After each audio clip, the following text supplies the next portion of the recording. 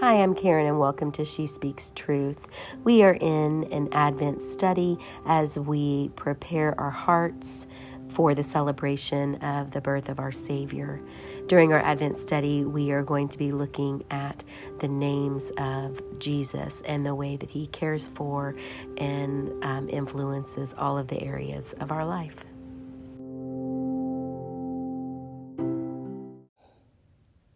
Darkness is something that a lot of people, children, even adults, fear because there's so much unknown in the dark. There could be dangers lurking, uneven paths.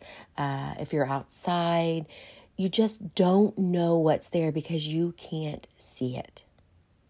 And we search for a light source as a comfort, whether it's a nightlight or a flashlight or even a candle.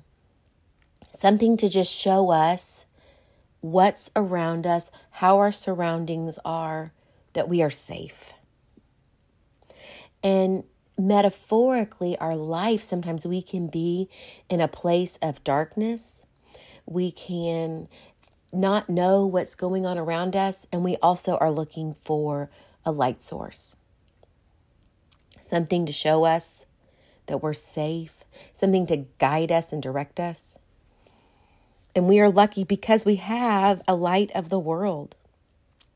We have a God that loves us so much. And in John 8, Jesus says, when Jesus spoke again to the people, he said, "I am the light of the world. Whoever follows me will never walk in darkness, but will have the light of life." And isn't that something that we are all seeking?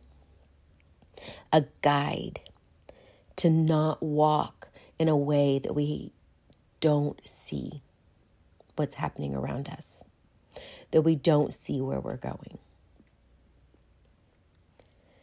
As we enter into this season of Advent this week, many people can find themselves in a place of darkness, alone or feeling alone, even in a crowded room with family and friends.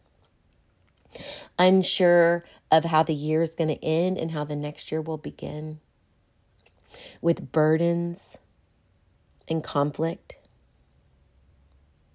And a lot of this can feel like darkness, and we're looking for something to bring us comfort, to bring us light. And we can lean into God. We can pray to him. We can seek his comfort. Think of all the ways and begin writing down the ways that God has provided that light in times of darkness for you. And then when darkness comes again, you have that list to go back on, to know, to remember that he is faithful. And thinking about Jesus as our light just brings me hope. And that's what this first week of Advent is about, hope. And I will just close us with this prayer. Dear Heavenly Father, you are the light of the world. When darkness can come and feel overwhelming, you can provide that light for us. You can provide that comfort in the dark. I lift up those that are listening in this time. I know there's many that the holiday season brings a feeling of darkness. And as we prepare to celebrate your birth, Lord, show us your light. Show us your light in the twinkling of the lights on the Christmas tree. And then even just show us your light in a comforting word or a hug from a friend or family. You, Lord, are the ultimate light to guide our way. In your precious name, amen.